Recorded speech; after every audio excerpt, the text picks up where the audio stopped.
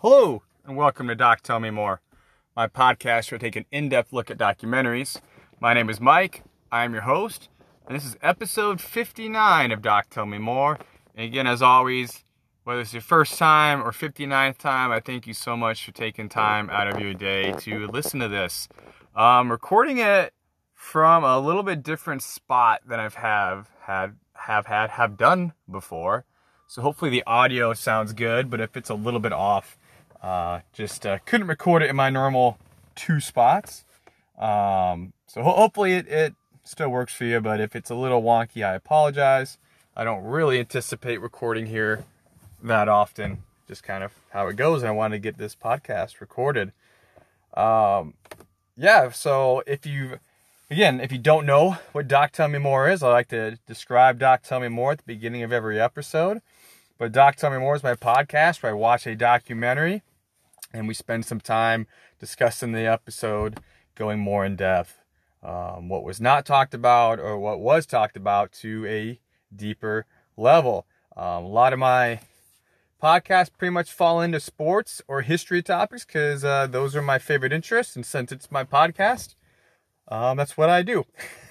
So right now we are in the middle of a podcast on the War of 1812, which is a PBS documentary that I watched on the War of 1812. I anticipate this being about a 4-parter on the War of 1812. This would be the second part of the War of 1812. So if you haven't listened to part 1, encourage you to watch that first and then come back and listen to part 2. And that first episode of the War of 1812 was actually one of my more recently highest listened to episodes. I really just thank you and appreciate those of you that have decided to jump on and listen to me. I cannot tell you how humbling that is. This is just a passion project of mine. I don't make any money off it, although every time I say that on this episode, if somebody's listening and wants to pay me, I'll do it. No one seems to take me up on that offer, but that's fine. I'm just blessed and honored that you guys are taking time out of your day to listen to my podcast. So pretty excited for that. And then I'm pretty excited to jump in here and part 2 of the War of 1812. If you are new here, I encourage you to watch the documentary before listening to these episodes. Again, this is the PBS documentary entitled The War of 1812. But if you haven't listened to it or watched that documentary, no sweat. You'll still be fine and still learn a lot. I am on Mastodon for social media, so you can follow me at DocTellMeMore at mastodon.world. Follow me, I will follow you back. Just kind of some different musings about episodes that I record and just other sports and history related topics. All right, that was kind of a long intro. So let's jump right into it. Again, thank you so much for listening to the first episode, and let's jump right into episode 2 here of the War of 1812. So in the first episode, I really talked about the prelude to the war, and what caused the United States and Great Britain and the native tribes to get embroiled in this war. In this episode, we're going to really just look at the year 1812 and the different campaigns and battles that happened there. Next episode, I'll talk about 1813, and then the last one, 1814, the conclusion. So yes, the War of 1812 spanned more than just the year 1812. I always find that humorous. Again, a lot of my source material comes from the historian Donald Hickey, who is considered the guru of the War of 1812. He's written the kind of the seminal book on the topic called The War of 1812, A Forgotten Conflict. He also just wrote a book called Tecumseh's War, which I read, which kind of Tecumseh's War, who I have talked about in the first episode, that war kind of overlaps with the War of 1812. But he's just kind of the main source for all of my information here, so I encourage you to go give him a look at. So as we get into talking about the different strategies here, I wanted to highlight a couple people I am going to be talking about on both sides of the war here with the U.S., the British, and the natives.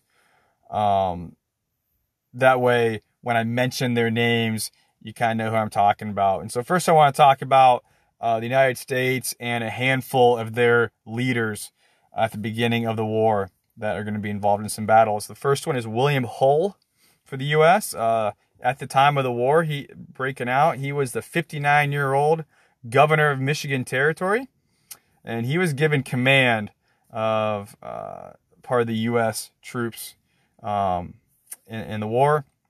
Now, he had some really strong experience in the Revolutionary War, but he had suffered a stroke and had some other health issues, so he was getting really up there in age, and really some questions on whether he could really be in command at his age. He actually did not want the command, which you always love in your leaders that they don't want a command. But there's really no one else with his experience or cachet, and so he was essentially really encouraged and then agreed to take command for the U.S. Another important officer for the United States is Henry Dearborn. He was another Revolutionary War veteran. He was present at the British surrender at Yorktown, one of the major battles in the Revolutionary War. And he also served as Secretary of War under Jefferson. He was given command of the northeastern sector from the Niagara River to New England. Just like Hull, I talked about was an officer. He was given command in the west. But Dearborn was also older. He was 61. He was overweight and recovering from injuries. So you can kind of see here how things might go here as the U.S. is leaning on a couple aging soldiers to lead the war. Andrew Jackson was another important American commander. You've probably heard of him. Now, Andrew Jackson was a courier in the Revolutionary War when he was just 13 years old. He was actually slashed by a British officer for refusing to polish his boots and taken to a POW camp with his brother. His brother would actually end up dying just days after being released. And Jackson's mom contracted cholera and died while she was volunteering as a nurse. And so he was orphaned at the age of 14 and really developed a deep hatred for the British. That attitude would continue to manifest himself here in the War of 1812. He became Major General in the Tennessee Militia in 1802 and offered his services when the war broke out. He's a guy that we're going to see here later on talking about the War of 1812. So he's a Major General with the Tennessee Militia here. William Henry Harrison, another person you've probably heard of before. Maybe you haven't. He was the Indiana Territorial Governor. He fought in what was called the Northwest Indian War in the late 1700s. I don't really have time to talk about that war in depth, but that was fought between the U.S. and the different tribes in what was called the Northwest, which is a lot in the area of Ohio, Indiana, Illinois, Michigan, which is funny that's the Northwest, but back then it was. And he participated in that decisive battle called the Battle of Fallen Timbers, where the U.S. won and essentially forced different native tribes to cede their lands to them. Now, Harrison was tasked with getting the natives to sign those treaties, which gave up their land. And in response, many natives despised him, including Tecumseh. I mentioned in the last episode that the Battle of Tippecanoe, which was preceded the War of 1812, he defeated a group of natives led by Tecumseh's brother, the Prophet. But Harrison was considered an enemy of the natives, and he would end up playing a prominent role in this war. So you got two guys, William Henry Harrison and Andrew Jackson, that will eventually play prominent roles for the U.S. A couple commanders for the UK and Canada, which at the time was called British North America. You have George Prevost, who he had served in the French Revolutionary Wars and the Napoleonic Wars. At the time, at the beginning of the War of 1812, he served as Governor General and Military Commander-in-Chief of British North America, which is pretty much Canada now, and was even called Canada, or people were called Canadians even back then. And his focus was on defending Canada from U.S. attacks. And the second British commander I want to talk about is Isaac Brock. He was a major general and responsible for defending Upper Canada. Again, I talked about never mind. Sorry, I get a little bit ahead of myself. I apologize.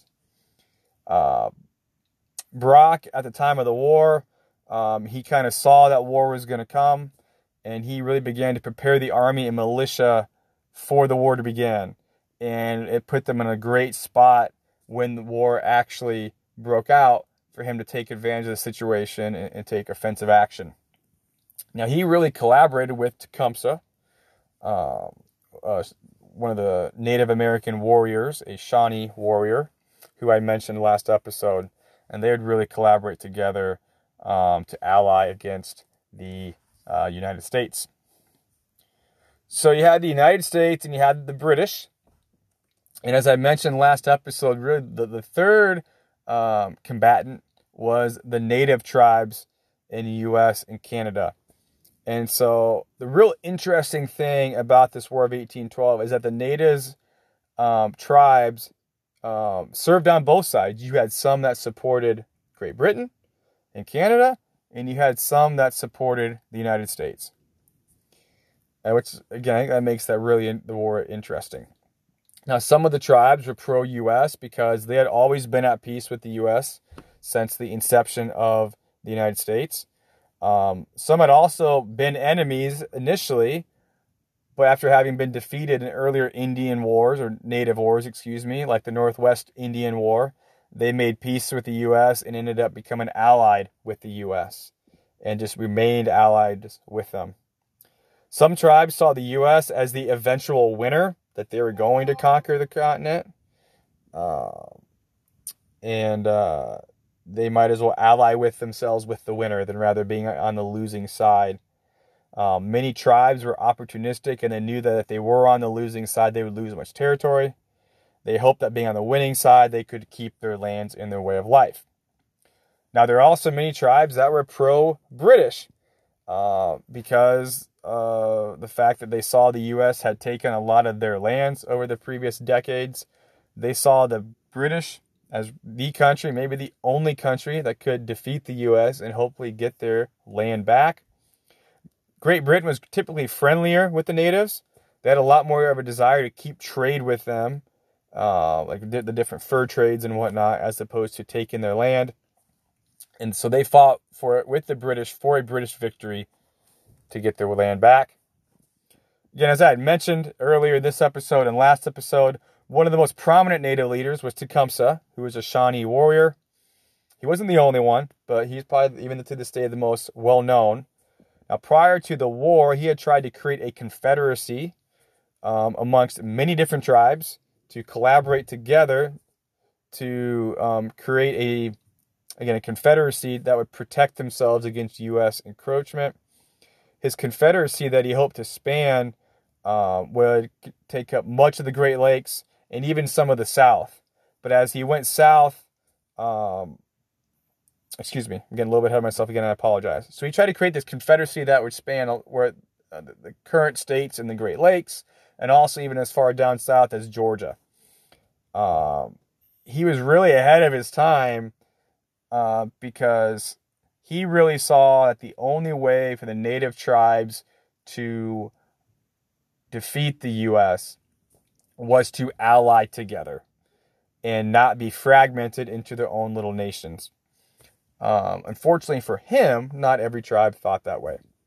So again, he allied with the British and hoped that a British victory would allow them to retake their lands.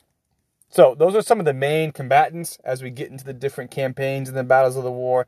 Again, you had the U.S., you had the British, and you had the native tribes. Again, some fought with the U.S., some fought with Great Britain. So going into 1812, thinking from the United States perspective, and honestly, a lot of my perspective might be from that side, fair or unfair. Donald Hickey, I think, probably takes that perspective a little bit. Me being an American, I'm probably going to think that way, but I'm trying to be fair. I'm not trying to favor one side or the other. So if you feel like I'm a little bit biased towards this perspective, I apologize. Not trying to necessarily do that, but it might come out that way. So anyways, going into the 1812 campaign beginning this war. From a U.S. perspective, conquering Canada wasn't necessarily the goal of the war, but as Congressman Henry Clay said, it was a means to an end. So the thought process was that the U.S. could capture a large portion of Canada, or all of Canada. They would essentially have a bargaining chip that they could use to maybe end the war and get Britain to acquiesce to whatever they wanted. And that really kind of made sense. At the time, there were 7.5 million people that lived in the U.S. compared to just 500,000 in Canada. The U.S. had 12,000 people in their army, while Canada only had 7,000. So, big numbers advantage for the U.S. Now, Canada at its time, if you need you to remember, was not its own country. It was part of British North America, and it was split into two parts called Upper and Lower Canada. Now, Upper Canada included all of modern southern Ontario and parts of northern Ontario. It is essentially the area right about where the Great Lakes are at. Now, it is called Upper Canada because it is referring to the area above the headwaters of the St. Lawrence River, as opposed to Lower Canada, which is modern-day southern Quebec in the current Labrador region of Newfoundland.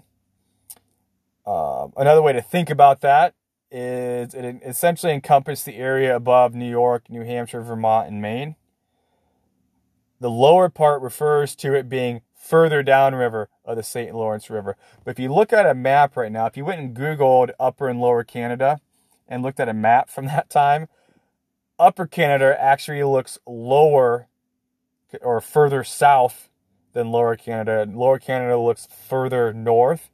But really the upper and lower part just refers to the area in relation to the St. Lawrence River. I was super confused the first time I looked at it and couldn't understand why it was Upper and Lower Canada. But that's why. The more you know.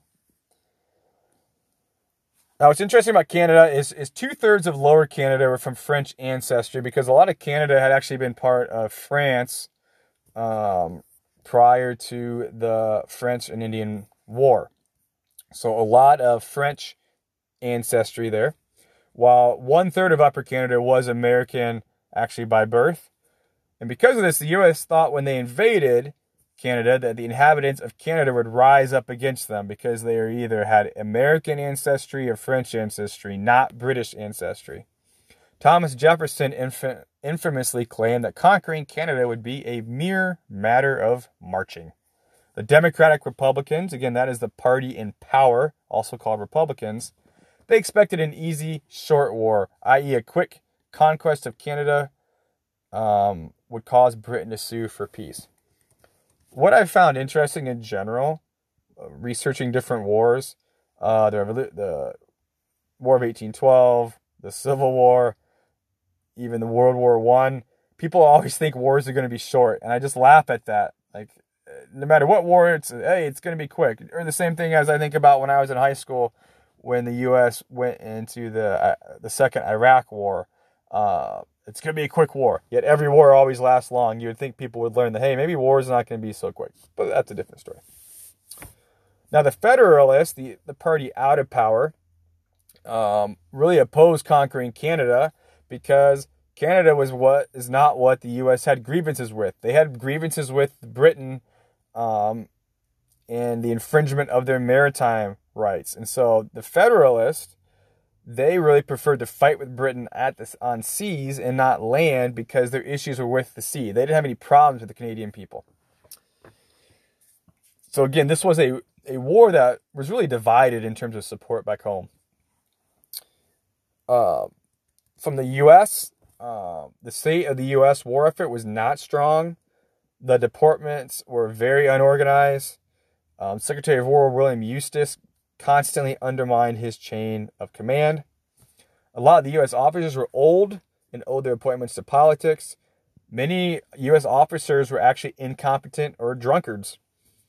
Now, there was a lot of really talented junior officers who would rise up and help turn the tide for the U.S., but with the seniority system, the older, incompetent officers were in charge. Most enlisted men as well were inexperienced, and desertion was high. It was not a well-trained army. It was not the army that had won the American Revolution.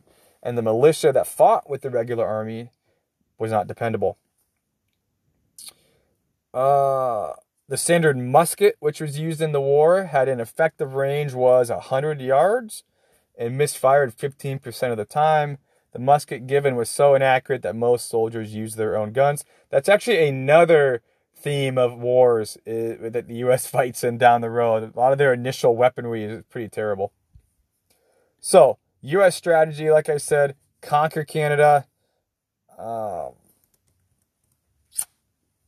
But they had a really inexperienced army. Now, the first land battle, or legit land battle of the war, was at a place called Fort Mackinac. Now,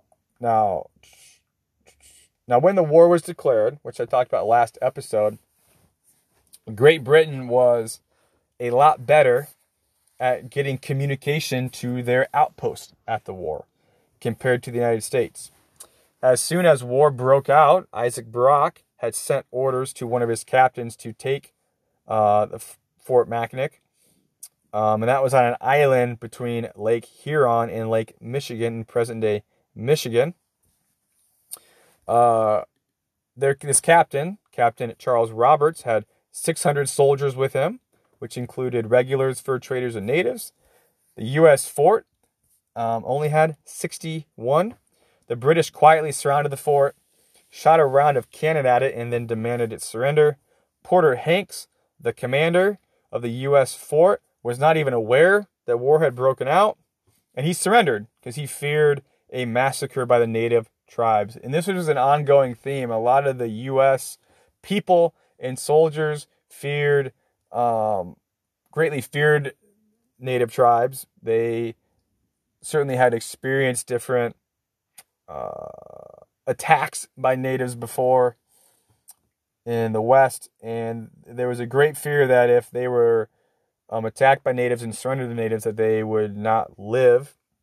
And so Britain really played on that anytime they went to surround or force a group to surrender. And so Porter Hanks, he surrendered. The U.S. soldiers were paroled and told they could go home as long as they promised not to fight for the rest of the war, which actually, that kind of sounds crazy. Hey, just promise not to fight again, and you could just leave and go home, and then you could probably re-enlist and no one would know. But actually, a lot of people followed those rules of war. They promised not to fight, and they didn't fight. So that was the first land battle of the war, and it really came down to the fact that Great Britain was way more prepared and told and warned their troops that war broke out, and the U.S. was not prepared.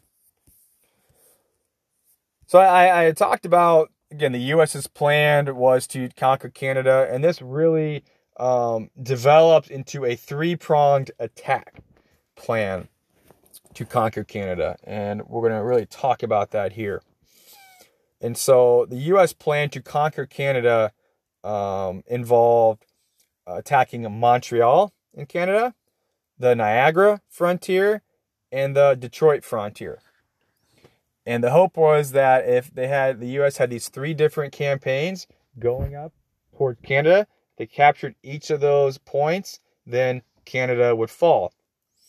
Sounds like a decent plan. I guess I don't really know that. I'm not in the military, but on paper, to me, it sounds like a good plan. However, for various reasons, the West ended up started to gain greater resources. So when I talk about the West, you're looking at the West was considered like Illinois, even Michigan, that area, which was not Canada. There was a greater war enthusiasm there in the West. And so because of that, there's actually a lot of resources that were sent west for the U.S. to fight the war, as opposed to being sent up into this three-pronged attack to attack Canada. So the U.S. develops this plan to attack Canada, and then immediately undermines that plan by shifting resources out west. So their plan to conquer Canada was off to a poor start. So the first prong of the U.S. attack, I'm going to say prong a lot in this podcast episode, which I don't know if I've said prong before in any of my 58 episodes, but it is what it is. It's a cool word. Anyways, the western part of the attack into Canada was the Detroit frontier. And so this was called really the Siege of Detroit is what we're going to talk about here in the furthest western prong. So General Hull, who I had talked about, he was ordered to proceed to Fort Detroit. And as he was on his way to this fort to reinforce it and prepare it for war, he sent his papers ahead on a boat to meet him there, which was promptly intercepted by the British, who then were able to discern his strength and plans. So again, just incompetency by the Americans. Hull ended up making it to Detroit on July 5th, where he then crossed into Canada, and where he was supposed to attack the Canadian frontier and push into Canada. There was a couple skirmishes they had, which he ended up being defeated. And then after he heard about the U.S. surrender at Mackinac, he decided to retreat back to Detroit, which had a demoralizing effect on his army. He actually wanted to retreat all the way back completely into Ohio, but his officers talked him out of it. This, as I said, had a really demoralizing effect because it essentially stopped that western prong attack into Canada. And a lot of Hull's men lost faith in him. One called him a coward, and there was even talk of removing him, but nothing came of it. British Commander Isaac Brock decided to take this opportunity to attack Detroit. The British created a letter that they allowed to fall into American hands that said there are 5,000 natives near Detroit. Again, playing on the American fear of Native Americans. Brock also had his soldiers light multiple campfires as they were outside Detroit to make it look like their army was larger than it was, and he repeatedly marched his army around the same area to look like it was larger than it was. In reality, instead of having 5,000 Native Americans with him, he only had 600 natives, as well as 300 regulars and 400 militias. So you're looking at maybe 1,500 troops, and the U.S. thought it was 5,000 or more. So on August 15th, 1812, the British and native force began bombarding Fort Detroit. Brock advanced against the fort, not the port. During this bombardment, Porter Hanks, who again I just talked about, he had surrendered Fort Mackinac. He was there. He was awaiting his court-martial in the fort. He ended up being killed by an exploding shell.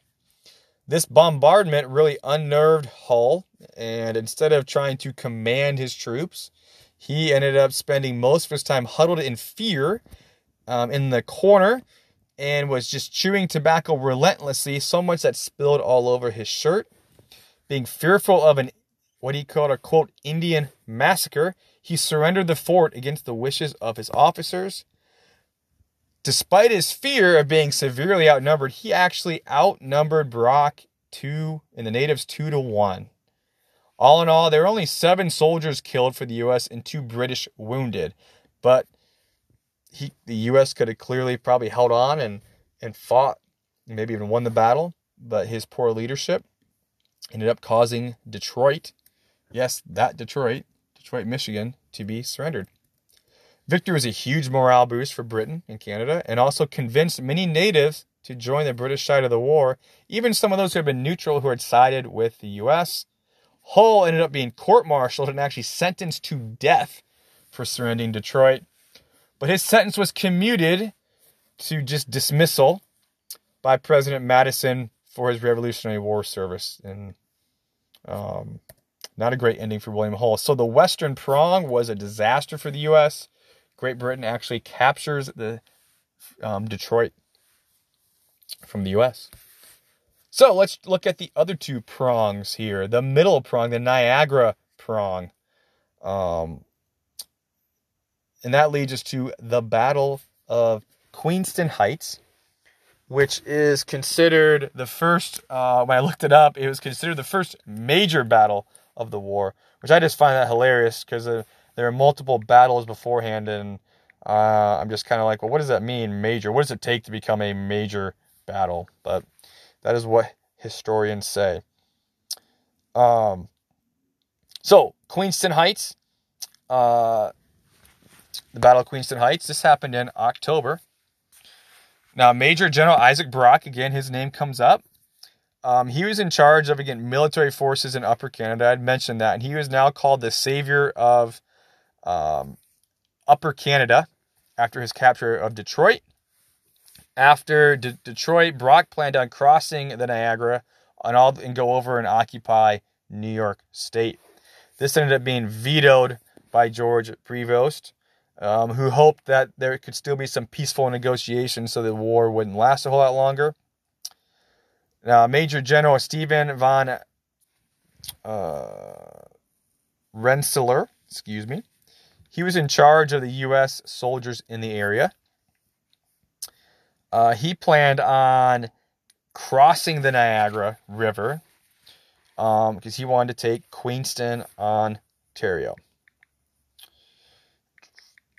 The British were actually tipped off to this, and I guess before I get into Queenston, you're probably wondering some geography here. Like I said, Queenston is in Ontario, and there is a Niagara River there. Queenston is right near, essentially, New York. Right across the river is Lewiston. Think about kind of where Buffalo, New York is at, and just go a little while north. So you're looking at kind of western New York and eastern Ontario there. Detroit, for reference, is kind of on the western side, far western side of Lake Erie, while Queenston Heights, in this area we're talking about for this battle, is kind of the far eastern side of Lake Erie. So, the U.S. were hoping to cross the Niagara River to take Queenston, Ontario. The British were tipped off of a potential attack, though, when they attempted to have a prisoner exchange on October 12th, and the Americans told them that they couldn't do an exchange until the day after tomorrow, which the British thought that was a very unusual wording, and so they assumed the day after tomorrow meant that the next day a battle was going to happen. And sure enough, on the next day, early in the morning, Americans crossed the Niagara River in 13 boats in an attempt to take Queenston. They were discovered and hit with pretty blistering fire by the British. Captain John Wool led an attack on Queenston Heights, which was lightly defended, and he broke through the British lines. Isaac Brock, the savior of Upper Canada, initiated a charge to recapture what had been lost, but Brock was shot in the chest and killed. The Americans were able to take the heights, and Van Rensselaer ordered it to be fortified, and Lieutenant Colonel Winfield Scott was given command of the regulars here at this place called Queenston Heights. So things are looking really good for the Americans. They've crossed the river, they've occupied a beachhead, they have killed the great Isaac Brock, and hey, now they can really maybe push inland and take Queenston. However, of the 3,000 men the U.S. had, only 1,000 of them had crossed the Niagara. Then Rensselaer crossed back over the river to get more troops, but he was unable to do so. Militia refused to cross the international border from U.S. to Canada. He sent word across the river to his commanding officers, which was Winfield Scott and General Wadsworth, that they could determine whether they should keep fighting or retreat. Of course, I found it interesting that Van Rensselaer didn't go back across the river. He's like, hey, things aren't looking good. You guys figure out what to do next. Now, at this time, British General Roger Chaffee began to advance on the heights and kind of rallied the troops and attacked with British regulars, Canadian militia, and some Mohawk warriors. And this attack worked, and the Americans decided to withdraw. Wadsworth and Scott ended up being forced to surrender. Almost 1,000 Americans were captured to go along with 180 casualties. British and Canadian casualties were only 120. It's a very decisive British-Canadian victory, although the death of Isaac Brock was a devastating blow. So, both prongs so far of the U.S. attack has been a failure.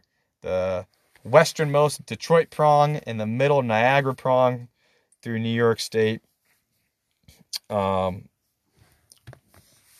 failures.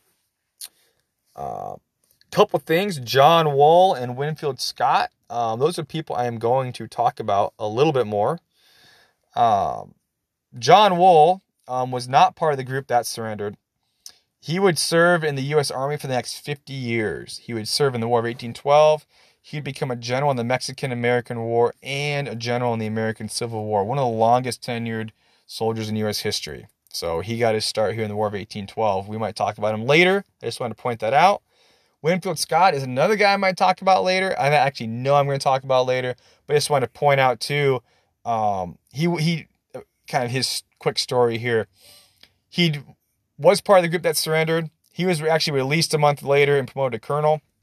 He would also serve in the U.S. Army for the next 50 years. And he rose to commanding general of the U.S. Army from 1841 to 1861. He became really famous for capturing Mexico City in the Mexican-American War, and the Duke of Wellington proclaimed him at the time as the greatest living general. Numerous officers served under him that served in the Civil War, including Robert E. Lee and Ulysses S. Grant. Winfield Scott would also come up with the Anaconda Plan that would help win the Civil War for the Union. And you can actually make an argument that Winfield Scott's actually the U.S.'s greatest general. All those thoughts are kind of out of the purview of this podcast series. But I just wanted to point out that, what I find interesting with the War of 1812, you had some of the greatest generals in the history of the U.S. serve during this war. They got their start in this war. And two of them were Winfield Scott and John Wool, who were present at the American defeat in Queenston Heights. All right, so the first two prongs didn't work. What about the third one? The Montreal prong. So Montreal, if you don't know your geography, that is kind of just north of like New York and Vermont. Completely on the opposite side of New York, opposite side of where Queenston Heights was. This was commanded by Henry Dearborn. Now, he didn't lose a major battle. That's because he made just a half-hearted attempt at his approach to Montreal. He was defeated at a couple small skirmishes, and then when he went across the border, then he just retreated back. Really poor preparation and organization. So that prong as well petered out. So the three-prong attack to take Canada and force Britain to end the war quickly on U.S. terms failed epically. You had two armies that surrendered, a city that was captured in Detroit, and the only army that wasn't captured or surrendered didn't even try. Poor leadership and poor organization led to this disaster. So the major plan of the U.S. In this war, being successful in Canada, was an absolute failure. And this cast huge doubts on the U.S. ability to fight this war, because it was expected the U.S. would have success on land, because they were on their home turf on land in the U.S. and into Canada. And as I said, Canada was lightly defended. And everybody knew the greatest navy in the world was Great Britain. So it was very likely that the U.S. was not going to do well on the seas. And so these disasters on the land were just horrifying for the U.S. So not a good start. So let's talk about the campaign on the seas. So as I said, okay, the U.S. was expected to do well on the land. They got destroyed. The British were expected to do well in the sea. So, despite the fact that Great Britain was called the mistress of the seas and expected to have the upper hand, there were some factors that worked in the U.S.'s favor. Part of that was they had experienced sailors from the Quasi-War, which I talked about last episode. And also, Britain's ships were spread all over the world, because, again, they were in a war with Napoleon. Their major focus at this time was not defeating the U.S. in a war. It was defeating Napoleon in a war. And they were just trying to keep the U.S. at bay while they tried to defeat Napoleon. So, one of the first battles that these two countries, the U.S. and Great Britain, fought in the War of 1812 was between the U.S. Constitution and the HMS Guerriere, which happened on August 19th. Now, the Constitution was launched in 1797. It was one of the original 6 frigates of the U.S. Navy. It did serve in the Quasi-War. On this date, both ships not ran into each other, but sighted each other and kind of prepared for battle. The Guerriere fired several shots that were short of the Constitution. One cannonball hit the sides and bounced off this ship, again, wooden ship. And then a sailor purportedly said, "Huzzah! Her sides are made of iron." And that gave the ship the name Old Ironsides. You know, I think we should say the word huzzah more than we do. That's a pretty cool word. Little tangent there. The two ships traded broadsides for a while, and they got close enough where they got locked up together. The crews then actually traded musket fire. The Guerriere's mast fell, and the ship was helpless, so the British surrendered. 10 Americans were actually found on the ship that had been impressed into duty, which again was one of the causes of the war. The British ship was unsalvageable, set on fire, and there were 16 killed, 78 wounded, and 257 captured. Talk about the British here, captured by the Americans. So, hey, that first battle is actually a major victory for the U.S. And the Constitution would have another great victory just a few months later in December when they ran up against the HMS Java. Very similar battle that the Constitution had with the Java. In the middle of their fighting, the ships again became entangled. I find that hilarious that the two ships just ran into each other, but I guess wind at this point. The Java's mast collapsed as well. The Java surrendered and the ship had to be scuttled. So the Constitution, 2 major battles on the seas for the U.S., which helped restore the morale after some really awful land losses. Now the Constitution, it's a little bit of its history. It would be retired from active service 70 years later in 1881. It actually served as a training ship in the Civil War, and this ship actually still exists today as a museum ship. So you can actually go to the U.S. Constitution now, still to this day out east. Pretty cool. And so the Constitution was the only U.S. ship out there having some success. The USS United States, nice original name, fought against a British ship called the Macedonian in October of 1812. And they scored a pretty dominant victory for the United States. She hit the Macedonian and destroyed her top mast, which made her a sitting duck and caused the Macedonian to surrender. 43 were killed by the British and 71 wounded. Unlike the other 2 battles that the Constitution had, the United States was able to take the Macedonian and bring it back to the U.S., and it was the first British warship ever brought into an American harbor. They renamed it the USS Macedonian, and it served for the U.S. for another 15 years. So, the key wrap-up here of the naval wars is that the U.S. beat the British in 3 straight naval battles. That was nothing that France had never done that in the previous, or had never done that period. In the previous 25 years in Great Britain naval history, they had lost just 5 battles total.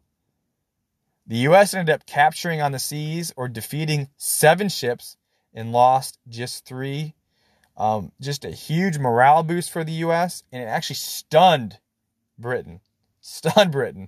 And one of the great ironies of the War of 1812 in the year 1812 was that the U.S. was supposed to win the battles on the land and be completely outclassed on the seas, and the exact opposite happened. So, those were kind of the major battles of the campaign of the War of 1812. 2 quick battles I just want to mention quickly. I'm not going to get in depth, but these are important. I want you to know about so you can look it up if you're interested. The Battle of Fort Dearborn occurred in August of that year, also called the Fort Dearborn Massacre, depending upon what side you're on. This is when a group of U.S. soldiers, militia, women, and children were evacuated from Fort Dearborn. They had Miami tribe escorts. They were trying to march from Fort Dearborn to Fort Wayne. They were ambushed and attacked by a Potawatomi tribe. 52 were killed and 41 were captured.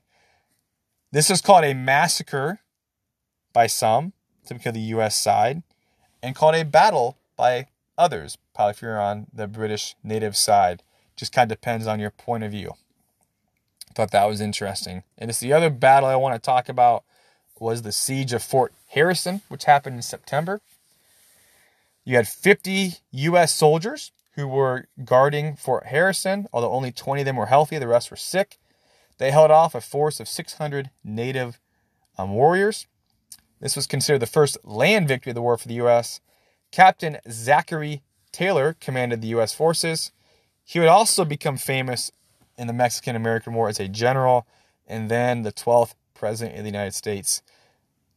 So I think one of the things I mentioned in my first episode of this series is that there's a ton of famous people in this war for the U.S. that came out of this war. I've already mentioned Zachary Taylor, Winfield Scott, John Wall. I really want to get, hopefully in my last episode, I kind of plan on maybe going more in depth to these guys, but I just want to mention them now. The War of 1812 is a very obscure war in American and British history. From an American side, a lot of famous people came from this war that we don't talk about. So Zachary Taylor, one of them, future president of the United States, first land victory for the U.S. in the war. So kind of in conclusion, as I wrap up here, just talking about the battle campaign of the War of 1812. British won the land battles, U.S. the seas. Canada was supposed to be easy to conquer, but it was not. Beginning really as 1812 ended, going into 1813, no clear upper hand, though, of who had the upper hand in the war. It's pretty much generally a stalemate, despite those surprises. So the last thing I want to talk about here in this episode, as we look at the War of 1812, is the election of 1812. There was actually a presidential election of 1812, which was crazy. You start a war, and in that first year of the war, you have an election. And it was the first presidential election held during a major war for the U.S. You think about the Civil War, Lincoln was reelected in 1864, but that was the fourth year of the war. This is the first year of a war. There's a presidential election. And you really have no clue how things are going. And in a lot of respects, things aren't going well for the U.S., but there is a presidential election. So, again, at this time, you think back to what I talked about last episode, you had two major parties at the time. You had the Democratic Republicans, who were in charge. That's the party of Thomas Jefferson. They pretty much controlled everything. They controlled Congress. They controlled the presidency. And you had the Federalist Party, the party of Alexander Hamilton. They were slowly dying. This election ended up being not between a Democratic Republican nominee and a Federalist nominee. It ended up being between two Democratic Republican candidates. Now, the Southern Democratic Republicans renominated James Madison. So James Madison was currently finishing out his first term as presidency. He was renominated for a second. But the Northern Democratic Republicans decided to nominate DeWitt Clinton for various reasons. One of those reasons was they wanted to end what was called the Virginia dynasty, which meant 3 of the first 4 presidents had been from Virginia, including Madison, and people thought that it wasn't good to have people elected consistently from the same states. Now, the Federalists, instead of having their own candidate, decided to support Clinton just to get Madison out of office. They didn't explicitly endorse DeWitt Clinton. They just kind of applied like, hey, we want him. We don't want Madison. So 2 Democratic Republicans squared off. Now, Clinton campaigned to the whims of each section of the country. He was very contradictory. In parts of the country that were against the war, like the Northeast, he campaigned against the war. In parts of the country that were pro-war, he campaigned for the war. Maybe you could get away with that back then when, you don't have TVs or radios to really kind of catch people in lies. That's what he tried to do. Now, when the results came, Clinton did the best in the North, which made sense. That's the Federalist stronghold. Madison in the South and the West, which made sense. That's a Republican stronghold. The elections hinged on New York and Pennsylvania. If Clinton could win both those states, he would have won the election. But Clinton did win New York, Madison won Pennsylvania and ended up winning the election. The Electoral College is 128 to 89. Popular vote was 50% to 47%. Madison was the first president to be reelected with a lower percentage of the electoral vote. For the longest time, if a president was reelected, they actually got a larger share of the vote than their first time. And this was the narrowest popular vote for a victorious reelected president until 2004. So I'll say that again. It was the narrowest popular vote for a victorious reelected president until 2004. And that would be when George W. Bush was reelected. Now, Republicans, though, lost some seats in Congress. They went from 75% to 63% of the seats in the House and 82% to 78% in the Senate. Republicans lost control of 6 states. It was the best Federalist showing since the 1790s.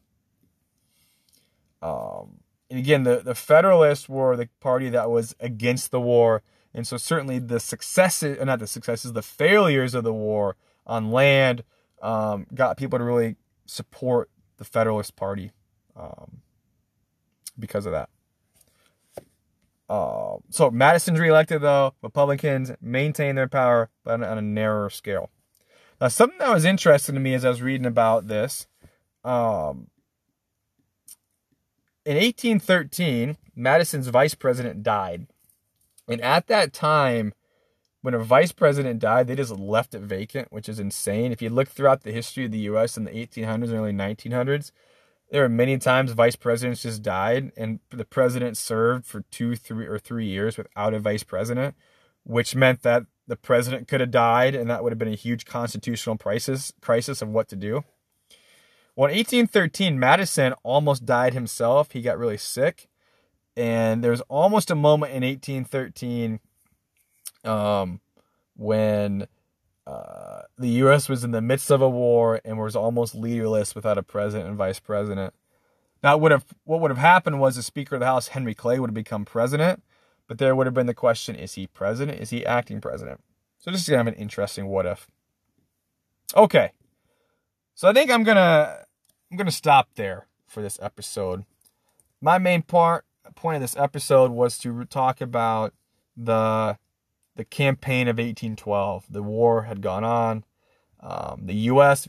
had a plan to conquer Canada. It was failed by a lot of different things, including incompetent leadership. The British, though, couldn't really strike a blow, kind of a kill shot, for lack of a better term, against the U.S., because the U.S. was able to be victorious on the seas. And so as we head into 1813, both sides can claim some victories there. Even the native tribes can claim some victories there. But there's no for sure momentum for one side or the other. And the War of 1812 will stretch into the year 1813. So we'll stop it there. That is my second episode here on the War of 1812. We'll be back in another few weeks with the third part of what I'm planning on is 4 parts of the War of 1812 documentary. Again, thank you so much for listening. You can find me at Mastodon at DocTellMeMore@mastodon.world. Thank you so much for listening. Until next time, we'll talk to you later.